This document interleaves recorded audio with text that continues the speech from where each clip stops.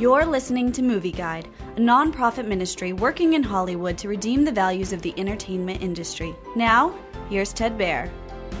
Songs of Solomon is a powerful drama from Armenia.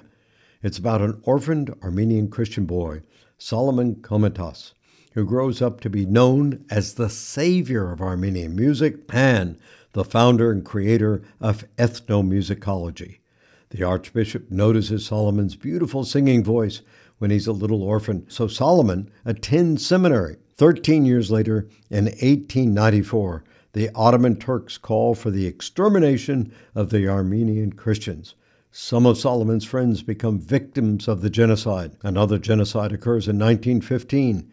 It envelops Solomon, who by then has become an archbishop himself. Songs of Solomon is another great, well-made, well-structured movie like The Promise, showing the Ottoman extermination of Armenians.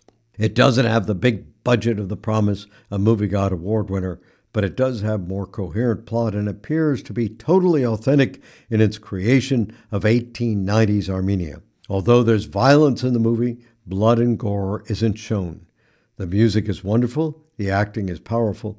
Movie Guide commends Songs of Solomon for teenagers and adults, but advises caution for younger children because of the movie's violent themes and actions.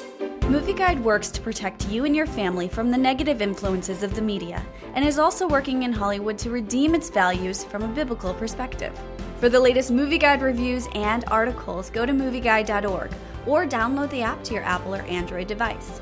You can also subscribe to the Movie Guide podcast on iTunes. Support Movie Guide's mission to transform the culture by redeeming the media.